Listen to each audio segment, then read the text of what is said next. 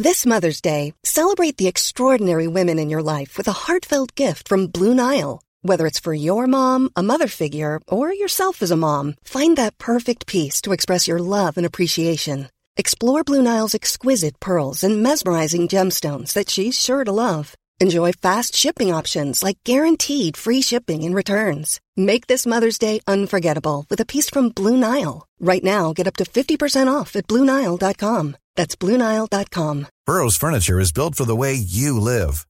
From ensuring easy assembly and disassembly to honoring highly requested new colors for their award-winning seating, they always have their customers in mind. Their modular seating is made out of durable materials to last and grow with you. And with Burrow, you always get fast, free shipping. Get up to 60% off during Burrow's Memorial Day sale at burrow.com/ACAST. That's burrow.com/ACAST. burrow.com/ACAST. Hi, this is Billie Jean King. This is Marion Bartoli. I'm Mats Wilander. This is Mary Carrillo. I'm Stan Wawrinka. I'm Leighton Hewitt. I'm Andy Murray. This is Yannick Noah, and you're listening to the Tennis Podcast.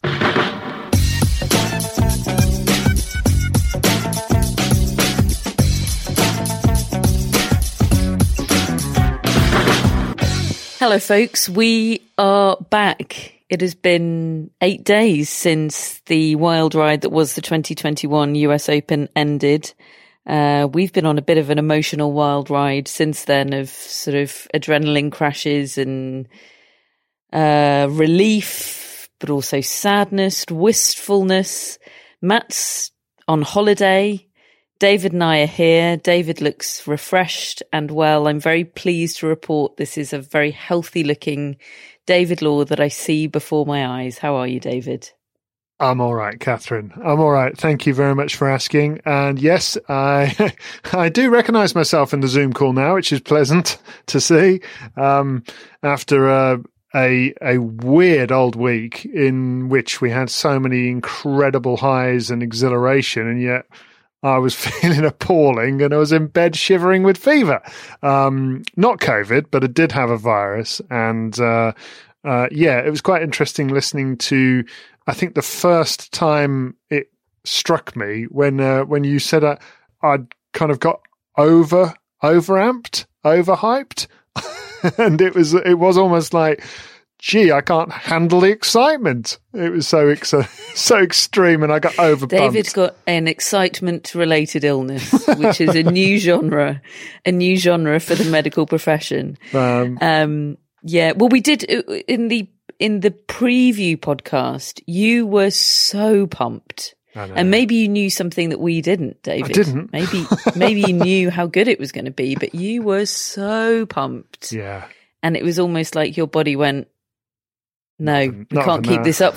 We can't keep this up for 2 weeks. We're going to shut down. Indeed. Well, thankfully, you both did the most splendid job in my absence. And I got to be a listener, which I enjoyed immensely, and a viewer, folks, as Catherine spoke to 10 million people on Channel 4, which I was most proud about. But no, and then we had the most mind-blowing final weekend, which is why I'm here, isn't it, really?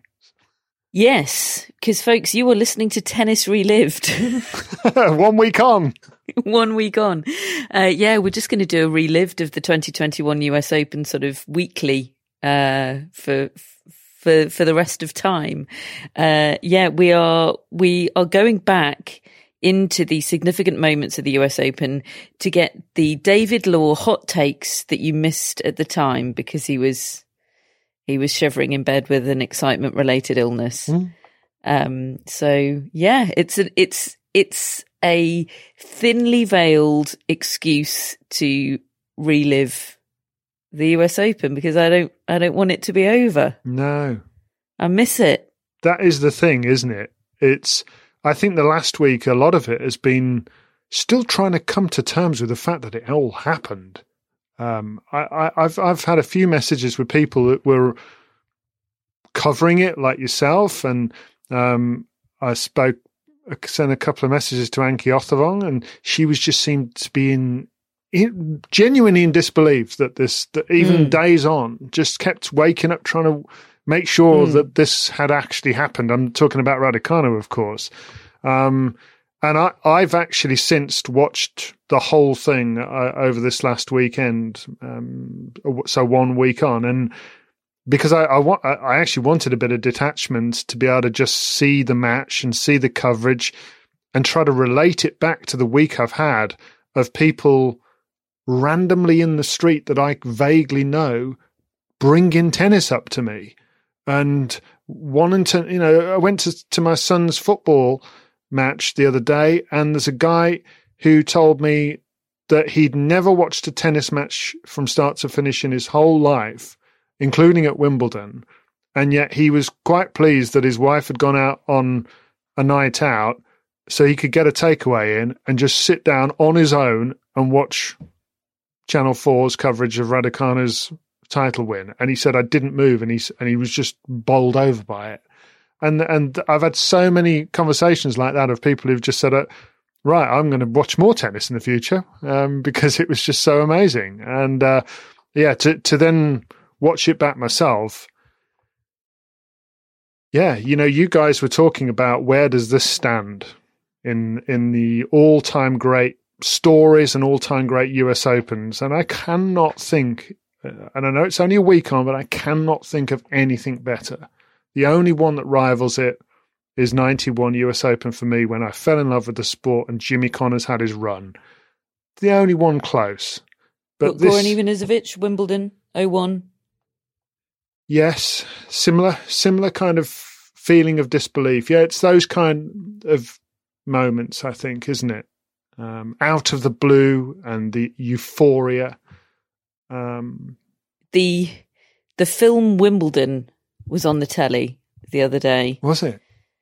And I didn't watch it. I flicked on for sort of 2 minutes to remind myself of how truly appalling it is, and then flicked on to something else. But I realised that Emma Raducanu's run to winning the US Open title was more implausible than the plot of Wimbledon. Genuinely. And the semi-finals of Wimbledon were played on court 2. So that's how extreme we're talking. Yeah. I mean, it is so difficult for us tennis folk to convey to these new tennis watchers exactly how wild this is, isn't it? I mean, I hope we've done an okay job of that. I hope I did an okay job of that to Channel 4 viewers on the night of the final. But that's the challenge, I think. That is the challenge because, I joked on our coverage that we went too early with the hyperbole. I remember on quarterfinals night, it was, what on earth is happening? How is this real? I can't believe it. And that was just a blooming quarterfinal. That was nothing. Yeah. It's the sort of result that I sometimes preempt at the start of a tournament by being silly. I know in the past that I've said, just imagine if a qualifier came through and won it. I sometimes say silly things like that can't possibly happen. But, I mean, in theory, it could happen, but it never will. And this happened. And that's how I sort of... Will it ever happen again? I don't know. I mean, it's like Leicester winning the league in the Premier League, in that it makes you think, well, of course it can now because it's happened. And yet, several years on from Leicester winning the league, nobody else has got close. And actually, all the rest of the best teams in the world, the most expensive, richly assembled teams, have got stronger as a direct result. So I think there are chances, for instance, that this might make the rest of the top players better, may make them just sort of realise they've got to do something more, they've got to improve. Or it might make qualifiers believe. Yes. Just like I think there was a bit of an Aslan Karatsev effect. I agree. And that's on the lower difference. Ranked players. That's the difference with the Premier League is it doesn't really matter how much money you spend in tennis. Yes, there is a degree of how much you can build your team and have the best coach and the best trainer and all the best facilities. But once you're out there, if you're not as good as your opponent, there is a talent gap. And Emma Raducanu, at the moment, just in terms of sheer talent, well, she was the best player in that draw. And nobody has yet spotted any obvious weakness. So there's no reason why she shouldn't be able to do it again, and in terms of just sheer ability, at least. So what now then for Emma Raducanu? She's had quite a week, hasn't she? She is now home on UK soil. I think she got home on Thursday, and we saw her doing the rounds of British TV on Thursday morning, BBC Breakfast, Good Morning Britain, those sorts of things. Friday, I think in the end it was that she did those ones. But yeah, I mean, it has been a week of coverage. And that's included the following weekend as well, which has been extraordinary, I think, the sheer amount of coverage. Have you ever paid attention to the Met Gala, David, before this year? I know of its work. I have to be honest with you, I don't really know what it is. I just know that I think Roger Federer's been in the past, and people went, "Oh, Roger Federer's at the Met Gala and he's wearing that fancy tux." Something like that. It's a big party. Right. It's a big sort of society event party with a very fashion-y sort of streak to it. Yes. I noticed Matteo Berrettini was there in his tux. Yes, loitering in the background, looking like a butler for the event. A very handsome butler. But he was there, and there were other tennis players there. Tennis took over. Yeah. Felix Auger-Aliassime was there. Leylah Fernandez was there in a dress that was inspired by a dress that, by a twin set of dresses that Venus and Serena Williams wore to the same event in the late 90s, which I just loved. Emma Raducanu was there in Chanel, looking just incredible. Venus, Serena, and Maria Sharapova were there and were pictured all together. Was that a genuine shot? Look, or I can only report on what I see. I was sadly, David, not there at the Met Gala to bring you full reporting. I will try to rectify that in future years. But there was a shot of them all looking like they were having a lovely time together. Marvellous. Unexpected. Yeah, very unexpected. In fact, Maria Sharapova was in between Venus and Serena, wasn't she? Yes. She was the filling in the sandwich. She was. I hope that was real. But I wasn't. I mean, obviously, wasn't surprised to see Raducanu there because this is her moment, really, to just say hello to everybody. And she was on all those American talk shows the morning after winning the title. She did a photo shoot over there. When she arrived back to the UK, there was a hastily assembled photo shoot in her own driveway with her parents, which, I mean, they all looked a bit sort of, right, how long do we have to stand here smiling for before we can go in and have a cup of tea? That's how they looked. And then, as you say, she did the rounds of morning shows, and she did. What I liked is she didn't go into the studio. She just sat in her own room on a Zoom and spoke to BBC Breakfast, Good Morning Britain on ITV, Sky News, 5 Live, Radio 2, everybody. She just spoke to everybody in a couple of hours period, which I think was a really good way of doing it. And I think some people are a little concerned about the sheer amount of media attention, and I think in this instance that is exactly the way to do it, in order to just get it out the way, because people do want to hear from her, they do want to speak to her, and it's a good news story. It's an exciting news story, and and she came across so wonderfully well. She's got such a lovely way about her in these things, and she seems to handle it very well. The part that I find concerned about is the gap filling of stories, because Raducanu now is of such a status, such a big name now, and because she, and I hate using this term, but it's true, because she gets clicks on stories, there is like an arms race to come up with the next Raducanu angle. there is an urgency about it, and the media outlets, and I don't blame them for this, because they're businesses. Ultimately, they've got to find ways to get attention on their work, or they go out of business. And Raducanu is a big deal at the moment, so they're continually trying to come up with more and more and more in order to tell an element of her story that people will click on or watch or consume.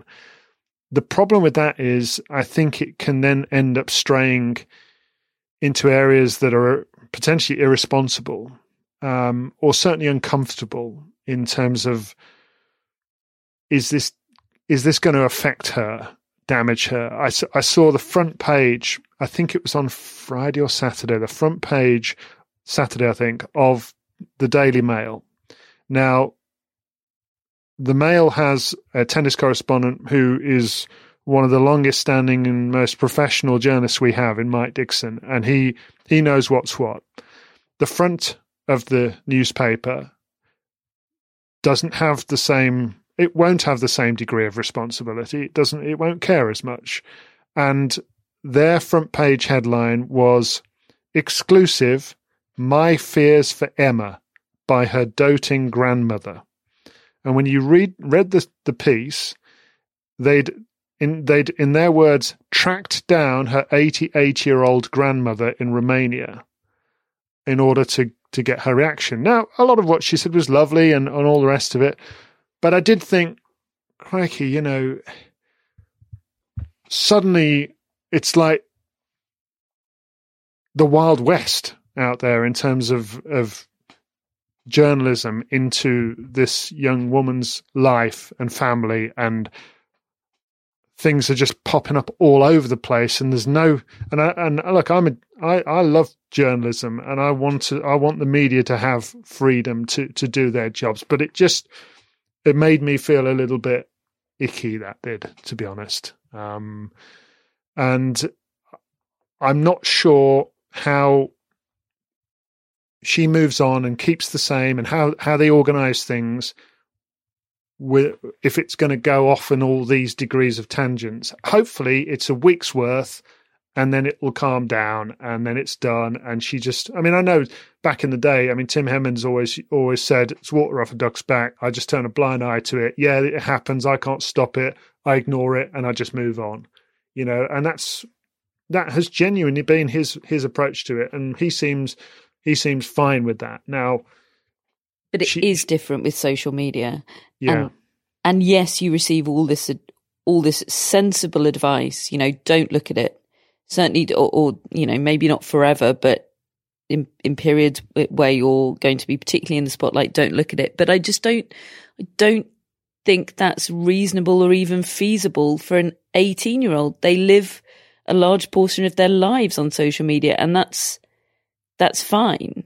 I think us old folks saying, "Oh, just don't look at Twitter for a while." It's not the same for young people who socialize on social media.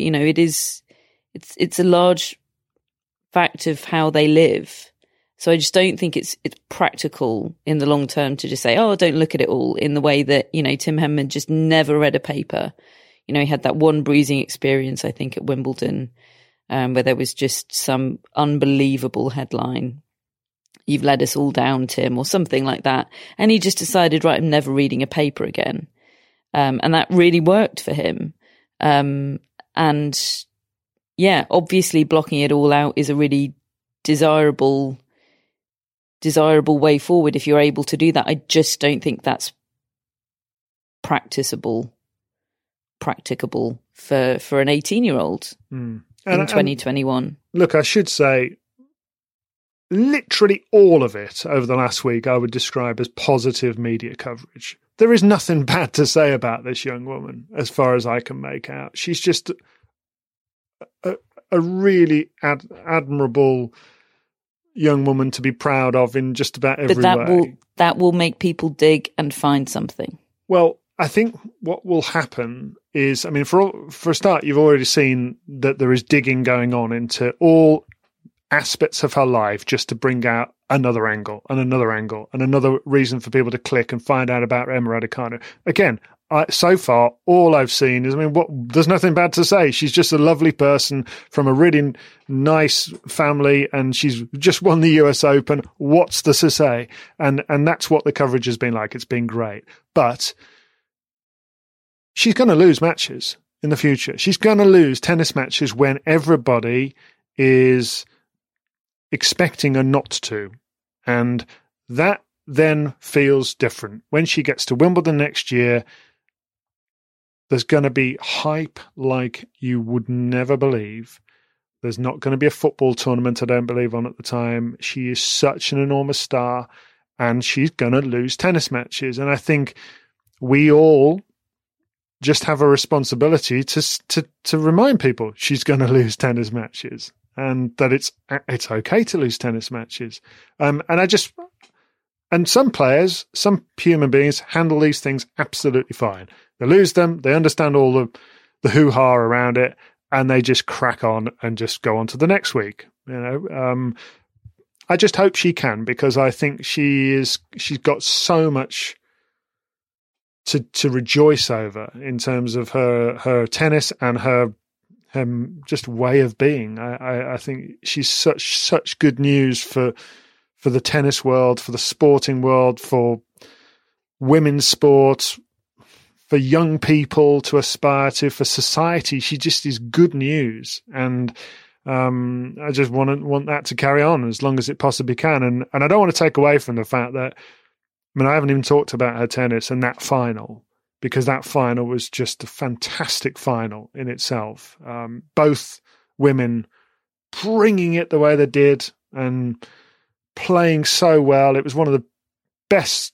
I think you said it at the time. It's a straight set match that was a classic. It was an absolutely cracking match. Fantastic contest. Loved it. But yeah, these are concerns for the future, certainly. And the cautionary tales exist, don't they? Of not to the same extent. Obviously, we've tried to describe for you exactly how unprecedented this is, but in the same genre of experience, there are people that have been through something at least close to this, and they're not all terrible, horrible stories, but there are cautionary tales that we should all keep in the back of our minds, I think, when we report on Emma Raducanu. Yeah, no, absolutely. And even in terms of what her next moves should be, because she was asked in some of these interviews on TV, she was asked, and what are you going to spend the money on? And she was asked this by, they got a little kid to ask it, for instance, so that it could be more blunt. And she very cleverly just said, honestly, I'm just going to leave that to my family and my agent and my team to sort out. I'm not, she'd got this line about how she just wanted a new pair of earphones, just because she'd lost hers, and that's all she'd been hoping she'd win enough money for. It was just such a great way to get around that question. She told stories about how she'd finally watched the match again, or for the first time, 5 or 6 days on, and she couldn't believe it was her that she was watching. She was a little bit nervous watching it, and then the attention went to, right, well, what tournaments are you going to play next? What are you going to do next? And we've got things like Indian Wells around the corner, and she just said, I haven't even thought about it, and because my ranking is completely different to what I thought it would be right now. So it does give me other options, but she just took it all in a stride. But one thing I did do is dropped a note to Laura Robson, who I think is probably the closest example in Britain that I can think of somebody who had extreme success at a young age. Laura was Wimbledon junior champion at 14. And at 18, she's beating Kim Clijsters and Li Na at the US Open to get to the last 16. Now, suddenly that sounds like small fry compared to what Raducanu's just gone and done at the same age. But don't forget that Laura then went on and she beat Petra Kvitova at the Australian Open just a few months later. And this sort of career that we are seeing for Raducanu and we expect to see from Raducanu, we thought we would get from Robson. I definitely, if I'd have been asked, I'd have said this woman is going to be a Grand Slam champion and she could be world number one. And she wasn't. She wasn't either of those. She had terrible wrist injuries not long afterwards, which just completely derailed her career. She was out for a good couple of years and she was never the same again. And then she ended up having terrible hip problems, which have stopped her from playing. I mean, I know she still would love to play again, but chances are this may well be it. We don't know for sure, but it may well be. And it's so sad to see that happened to her career. I mean, we spend a lot of time with Laura, you on TV and I myself on the radio, and she's a really good pundit and commentator and great observer of tennis and really insightful and strongly opinionated as well. And I have a lot of time for what she has to say, but I still feel sadness when I think of the fact that her career was taken away from her. And what I asked her the other day was if she could, in hindsight, do anything differently, would she, and what would it be? And, because obviously she had injuries, but was there anything she would do differently in hindsight? And she said, it's a tough one. She says, I think everybody's very different, but if I were to do it again, I would have spent a bit more time at home getting stronger rather than doing the expected tournament schedule. If I recall correctly, I did a decent swing in Asia after the US Open and made the Guangzhou final, but was then exhausted. I would have travelled more with my mum.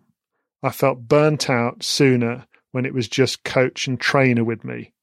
But it's all easy to say now. I took the advice I was getting at the time. And, I think that is probably as good an indicator. And as she said, everybody's different. Raducanu may go and play some tournaments, tear it up and just have the most incredible decade. But it's definitely got to be handled with care. And I think it will be. From everything I've heard, I think it will be. I really hope so. Yeah, that is very, very interesting though, isn't it? And yeah, I think who she travels with, I certainly think is going to be very, very important, because by all accounts she had a really lovely, brilliant celebration on the night of her win. I think she's too young to drink in the States, isn't she? And I don't think she does drink. I think I read that anyway. They couldn't go out to a bar or anything, so I think they had a suite. They were given a suite in their hotel, and I think Tim Henman joined because he's obviously friends with her coach Andrew Richardson, and he'd formed a real bond with Emma over the course of the fortnight, as Matt and I discussed a week or so ago. But I did have this image in my mind of it was just her with a load of people that to her would be old blokes, right? This 18-year-old girl and a load of middle-aged blokes doing karaoke. How weird. And yeah, I mean, it's obviously worked out brilliantly for her this tournament, this whole swing on US hard courts, who she's been travelling with and everything. But Judy Murray did that piece in the Telegraph, didn't she, where she described how careful they were about Andy Murray's early days on tour and how they really put thought into how to give him just small slivers of normality here and there. They would fly out friends to be with him for tournaments, and that really stuck with me. And obviously it's still not normal, rather than, being at uni or whatever, being at a tennis tournament in San Jose with your mate being flown out to be there and sit and watch your matches. But it's something. It's something. And yeah, there's obviously no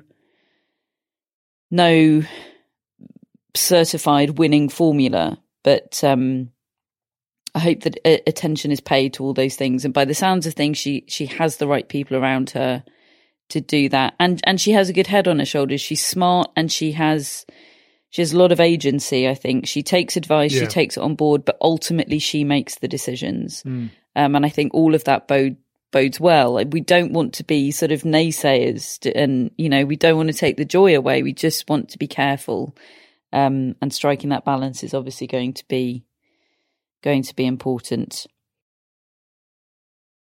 Do you have more hot takes for us, David? I don't think so. I mean, I think mainly because the two of you just covered it so well in that post-match show. You said so many of the things that I felt about the wonder of it all, the occasion. It genuinely was one of the best, if not the best, Grand Slams I've ever seen, and I'm sad that I didn't get to experience all of it fully fit and be part of it all in quite the same way that you were, and I would have loved to do that. But just in terms of, I want to watch it all over again, all of it. I missed some of the middle weekend stuff of Alcaraz and Leylah Fernandez's incredible wins on the way to the final, and the way they carried themselves and they just looked at each other and in the ceremony and the way they just went at each other, and it was just great. All of it was just sport at its best. Loved it. You didn't mention the men's final, David, in that list. No. Tell me your takes about the men's final. Well, it's one of those, isn't it? Not one of us picked, when we got to the final, none of us picked Medvedev to win. And then when you saw it, there was a moment where you think, well, how come this didn't even really infiltrate our brains, that Djokovic might not have had much left mentally and emotionally and physically after losing a set in all those other matches and 5 sets in the semi-final, and this kind of almost don't care attitude that Medvedev comes in with, being as dangerous as it is. And by the way, he was playing bloody good tennis as well. 3 sets though for Medvedev, I would not have thought. I would not have thought that would happen. Of course, I wouldn't. I said Djokovic in 5. I think in pre-match. But what happened when Djokovic was seeing that he was likely to lose, and he started to weep on his chair and cry uncontrollably into his towel, and the crowd responded to him, and it meant a lot to him. That just took me back to some of the great champions of the past who've struggled to become crowd favourites on a wide scale. I mean, we know Djokovic has got his devoted followers, but in order to get the groundswell of support behind him and the emotion and the affection of a crowd, it took this moment. And I've seen that before with Ivan Lendl when he was world number 1, or at least it did for me anyway. As an observer, I used to want Ivan Lendl to lose all the time. I used to want Stefan Edberg to lose all the time. And suddenly these moments happened where they showed vulnerability, and they showed that they couldn't beat everybody, and that it hurt them and it mattered to them and they cared. I find those moments very touching, and I'm quite pleased, really, that Djokovic at least had that moment, because what he did do this year was an extraordinary feat, even in his inability in the end to complete it, and in the end his inability to win the gold medal at the Olympics. Still did something incredible, and perhaps gained something that he wouldn't have gained had he won. At least a moment of just real appreciation from a crowd, from the heart. And that relief that he experienced, that he would have experienced win or lose, that was very human and relatable as well, wasn't it? Yeah, and I do think it makes things very interesting for next year now, because there's no knowing really how much all of this has taken out of him. There's no knowing how much it's done for the other players, seeing him beaten on when he's that desperate not to be. You know, I can't think of too many times when Djokovic has wanted something that much and not ended up with it. So look, Australia is his turf. So you would expect if there's ever a place for him to reset and go again, it's there. But we would have said that about Nadal at the French Open this year. We said it about Federer at Wimbledon. There's no guarantees of anything. This Mother's Day, celebrate the extraordinary women in your life with a heartfelt gift from Blue Nile. Whether it's for your mom, a mother figure, or yourself as a mom, find that perfect piece to express your love and appreciation. Explore Blue Nile's exquisite pearls and mesmerizing gemstones that she's sure to love. Enjoy fast shipping options like guaranteed free shipping and returns. Make this Mother's Day unforgettable with a piece from Blue Nile. Right now, get up to 50% off at BlueNile.com. That's BlueNile.com. Here's a cool fact. A crocodile can't stick out its tongue. Another cool fact, you can get short-term health insurance for a month or just under a year in some states. United Healthcare short-term insurance plans are designed for people who are between jobs, coming off their parents' plan, or turning a side hustle into a full-time gig. Underwritten by Golden Rule Insurance Company, they offer flexible, budget-friendly coverage with access to a nationwide network of doctors and hospitals. Get more cool facts about United Healthcare short-term plans at uh1.com. Hello, Tennis Podcast listeners. David here. Now, you might know that I love a bit of cooking, and I think I'm quite good at it. But if I'm honest, even I get fed up trying to work out what to do every night. That's where Home Chef comes in. Being able to put together a delicious meal without the long prep and the cook times, well, that's pretty cool. Home Chef provides fresh ingredients and chef-designed recipes conveniently delivered to your doorstep to simplify your cooking experience. They have over 30 options a week and serve a variety of dietary needs, so you don't have to worry about what to make ahead of time. Not only is it convenient, but it's economical too. Home Chef customers save an average of $86 per month on groceries. Now, for a limited time, Home Chef is offering Tennis Podcast listeners 18 free meals plus free dessert for life and, of course, free shipping on your very first box. Go to homechef.com/tennis. That's homechef.com/tennis for 18 free meals and free dessert for life. You heard it right. Yeah, it's a good point you make about belief. To see him beaten, to see his will defied, and to see him beaten by, not by team or by Nadal or by Federer, even by sort of one of their own, one of these guys that have been nipping at the heels. Yeah, I think it will do a lot for belief. That's a really good point. And how much better might Medvedev get yet? If you consider he won the tour finals last year. We kind of feel that he let himself down in the Australian Open final. Well, maybe this will propel him to something more. Yeah, definitely. Goodness, yeah. What more Grand Slam winning celebrations might he have up his sleeve? He's set a very very high bar there, hasn't he? It's on his computer game activity between now and then, doesn't it? Now, I see, David, that into our agenda you've snuck some Clara Towson. Yes, you love a bit have. of Clara Towson. Well, I love the fact that this is the young woman that beat Emma Raducanu a few short weeks before the US Open started, and in a 3-set match, and they're the two that. Well, we've been talking about Towson obviously a lot more because she'd already won a title in Lyon. She'd won another one in that final in Chicago, a slightly lower level one. And she'd come on our radar at the French Open, the October French Open of last year, when she'd beaten Jennifer Brady in the first round after my unending hype about Brady.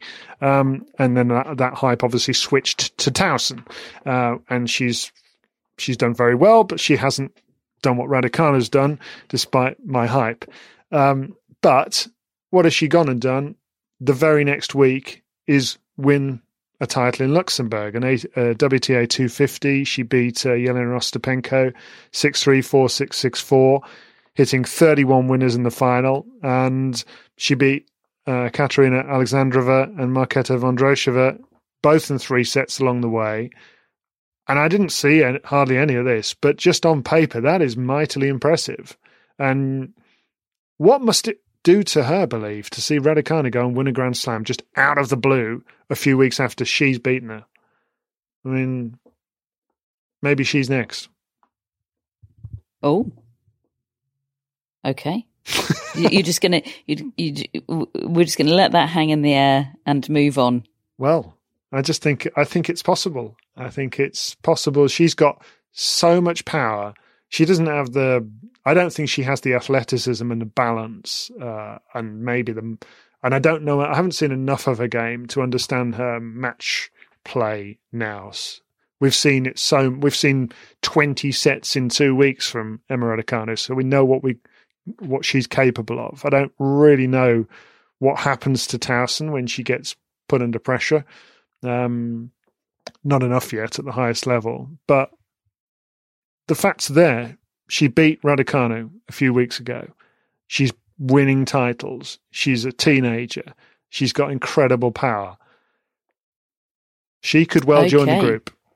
What about Jasmine Paolini? Yes. Who won Portoroz. Yes. She beat Alison Risk this week. Now, Jasmine Paolini, wasn't she beaten by Victoria Azarenka at the US Open? I think that's right. And Azarenka had really high praise for her. And I saw Paolini for the first time, I think, in Rome a couple of years ago. I think I commentated on a match of hers when I was at BT Sport. And she just looked to me at the time like the classic Italian clay courter. And I remember thinking, she's going to be a nightmare to play on this surface, but she'll never do anything on anything else. Because I just, these loopy ground strokes, and reared on clay. And yet here she is, beating Alison Risk, the flattest hitter in the world, on a hard court. Again, I haven't seen it, but that's on paper one heck of a good win, a really good title. Are you going to say, could she be next? No, I'm not. But 25 years old she is, and I just think it's really impressive. We have had the news this week, haven't we, that the WTA finals will be staged. And they will be staged in Guadalajara, Mexico, in the second week of November. The Billie Jean King Cup, which we know now will be held in Prague. That will be in the first week of November, and then followed by back-to-back finals, WTA finals first, and then the ATP finals in Turin in the third week of November. So a very busy November upcoming in the tennis world. I had heard rumours about Guadalajara, so it wasn't a massive surprise to me. But it is objectively a surprising location. And we've had Ash Barty's coach, Craig Tyser, expresses as much to the Australian journalist Darren Moulton. In a very candid interview. Yeah, in the Australian Associated Press, he described the location, timing and conditions for the prestigious event, the WTA Finals in Guadalajara, as ridiculous. That's his quote. He said, "We only just found out it's in Mexico at 1,500 meters above sea level, and they're using pressureless balls. Pressureless balls," he says, "absolutely fly. It's a ball that if you use it in normal conditions, it doesn't bounce. It's not the greatest advertisement for the girls in the world to be playing something, for the best girls in the world to be playing something they've never played before, in conditions they've never played, in a country they don't play and at altitude. I just feel it's ridiculous. As a spectacle, it's frightening. Ash needs to go home. She's a super homebody. Indian Wells is still on the radar. Now, Indian Wells is in a couple of weeks' time, isn't it? But she just needs to rest. She was physically and mentally exhausted after the US Open. So I told her to just get away and have a holiday and refresh everything. We'll probably make a decision at the end of the week about what she's going to do, depending on where she's at. But it certainly isn't easy for us to get out there and play that event in Mexico and then come back and have to do 2 more weeks in quarantine, and then your summer's sort of ruined as well ahead of the Australian Open. It's a decision we'll have to sit and mull over quite a bit. So, and he's actually said as well, it was about the decision to stage it in Guadalajara. He says, we were originally told it was Hong Kong, and then we were told it was Prague, and all of a sudden we hear it's in Mexico. It's almost like it's a last gasp. It doesn't strike me as if they're really trying to promote the best girls in the world for the top 8 as a showcase to put it where it's at. I mean, on that note, I think that's a bit harsh, personally. I totally understand it's not ideal, but maybe. But the world isn't ideal right now. They had a 10-year deal in Shenzhen for extraordinary amounts of money, guaranteed, and that cannot happen this year, just as it cannot happen, or it did not happen last year. And in fact, the event didn't happen at all last year. and they're very much hoping to be back in Shenzhen, and they're intending to be next year. But they needed a solution. Yeah, I agree. It's obviously suboptimal. I mean, the conditions, the altitude in particular, will play a big part. I mean, it could be fun seeing the world's best tennis players try to adapt to, it's almost like throwing them onto an obstacle course, isn't it? It could be quite interesting. Give them a wooden racket. It could be a car crash. I don't know, but it's obviously not ideal. But exactly as you say, for him to say it seems last gasp, I think it is last gasp. I think the WTA probably, they might not phrase it like that, but probably wouldn't deny it. They needed to make this happen financially, for the tour. They needed by hook or by crook to just find a way to make it happen in unideal circumstances. And they've done that. And I'm pleased that they have. I don't think anyone is trying to pretend that this is anything close to plan A, but who's been living plan A for the last 2 years? So, I'm pleased it's happening. I'm nervous about it as well, but I'm also very intrigued. And I hope that, there will be absences for sure. It sounds like Ash Barty will most likely be one. Obviously, we have the situation with Naomi Osaka where last we heard from her was, I think I'm going to take a break for a while. It's possible that she'll play. She's currently in 7th position in the race, but I think if we were to guess now, we would think that she wouldn't. So that leaves sort of 2 spots open. You're already going down to number 10 in the world then for your qualifiers, and you'd expect just as there always are, for there to be 1 or 2 injury related withdrawals. Now, obviously, a lot of eyes are looking down to number 14 in the race, which is Emma Raducanu. She's less than 400 points behind the 8th position, Indian Wells still to come. It is totally not out of the question that she could qualify. It's unclear with all of those variables what she'd actually have to do in Indian Wells to do so, but, it's not a situation where she'd have to go and win the thing. I don't think. She'd just have to have, most likely, a bit of a run. As we've discussed, we don't know if she'll play Indian Wells. We don't know if it would even be the right thing for her to play Indian Wells. I'm sure, now that things are dying down, hopefully just a little, that these are all things that they'll be weighing up. But I'm sure there would be a lot of people in tennis that would be desperate for Emma Raducanu to try and make a charge to qualify for Guadalajara. Yeah, it will be fascinating, really, because there are enough points on offer at the events coming up in the next few weeks to close that gap, even without withdrawals. Yeah, I wonder how high up that may end up being on her priority list. They may decide that they're not going to bother, but it'd be cool from an outside perspective if she did make it, wouldn't it? I think that also, I don't know what the deal is with quarantines and everything, whether you would have to stay in the US after Indian Wells, because it's easier to travel to Mexico from the US than it is from there's all these kind of extra COVID considerations to throw into it. Indian Wells finishes mid-October, and then WTA Finals is second week of November, isn't it? Yeah. So it'd be quite a long stint to stay on, but equally it's an unsatisfactory period if quarantines are involved to come home for. I don't know. It's going to be very interesting. So yeah, Indian Wells kicks off in a couple of weeks' time. The next major men's event on the horizon, or notable men's event on the horizon, is the Laver Cup, which we're coming to you on Monday. That kicks off on Friday. Mm-hmm. It's in Boston this year.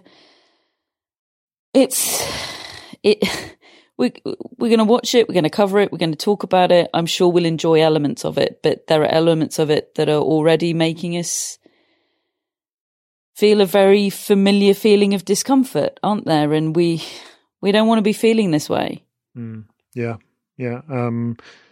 I certainly saw over the weekend that Laver Cup, in announcing the players that it was going to be, or promoting the players that were going to be playing, reminded everybody that Alexander Zverev had been the man that took his team over the line in 2019 in a tweet, and it got a heck of a lot of replies. People mentioning the allegations that were made against him, those allegations that he's persistently denied, and a lot of people reporting that, having mentioned those allegations on the timeline, had subsequently been blocked from viewing anything else from the Laver Cup in the future. So the whole thing is, it's just an uncomfortable process and experience to be following it all still. And the allegations do specifically relate to an alleged incident at that Laver Cup in 2019. And according to Olga Sharipova's account, a Laver Cup official was involved in the aftermath of one of those incidents. You know, the account specifically references that tournament. And that was something that was being pointed out by a lot of the responses to that tweet. It all just, you know, there's nothing new here in terms of how we feel about the situation. It requires an authority and a governing body to step in and try and not sort it out. There's no sorting out a situation like this, but address try and just at the most basic level, address it, acknowledge it, and try and find a path forward. We feel so far from that at the moment. But look, we will, as I say, we'll be watching it. We'll cover it. I don't know what that'll look and sound like, but it will be coming to you on Monday. It will. Matt will be back. I asked David before recording, are there shout outs? Is there an intro? Is there a mascot? And he said, I don't know. Maybe, but Matt's not here, so we'll never know. So if you've only listened to this episode in hopes of having your shout out at the end, I apologise. You might have been today, but this is what happens when our firm hand on the tiller is absent. He'll be back next week. We'll all be back next week, David. And he was pictured on an actual boat as well. On an actual boat. Oh, bless him. Yeah. He needs a week off. He blooming well held the ship going while I was away. Billie Jean has missed him desperately this week. There's been a lot of going and sitting and waiting at the door. She does look a bit grumpy on your right shoulder there. Yes, I'm wearing her like a scarf at the moment. It's lovely. So right, those were David's hot US Open takes.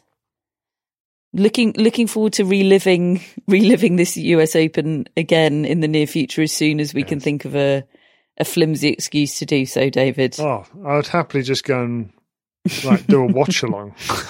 Yeah. Okay, done. Sold. Let's get that in the diary. We've got our regular mascots, of course. We've got Rogue, Scouser, Mousel, Zeus, Billie Jean King. Oh, yeah. I forgot. Sorry, Billie Jean. I actually forgot to put you on the list. You did, David. You did. Don't worry. Matt's not here. Never it's not my forget.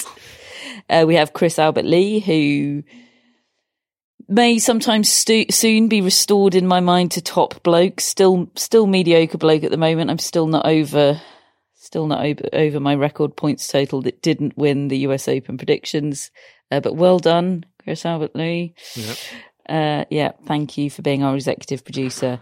We'll be back next week. Thank you for listening. Sign up to the newsletter. All sorts of good stuff in there, as per usual. We'll speak to you soon. Goodbye.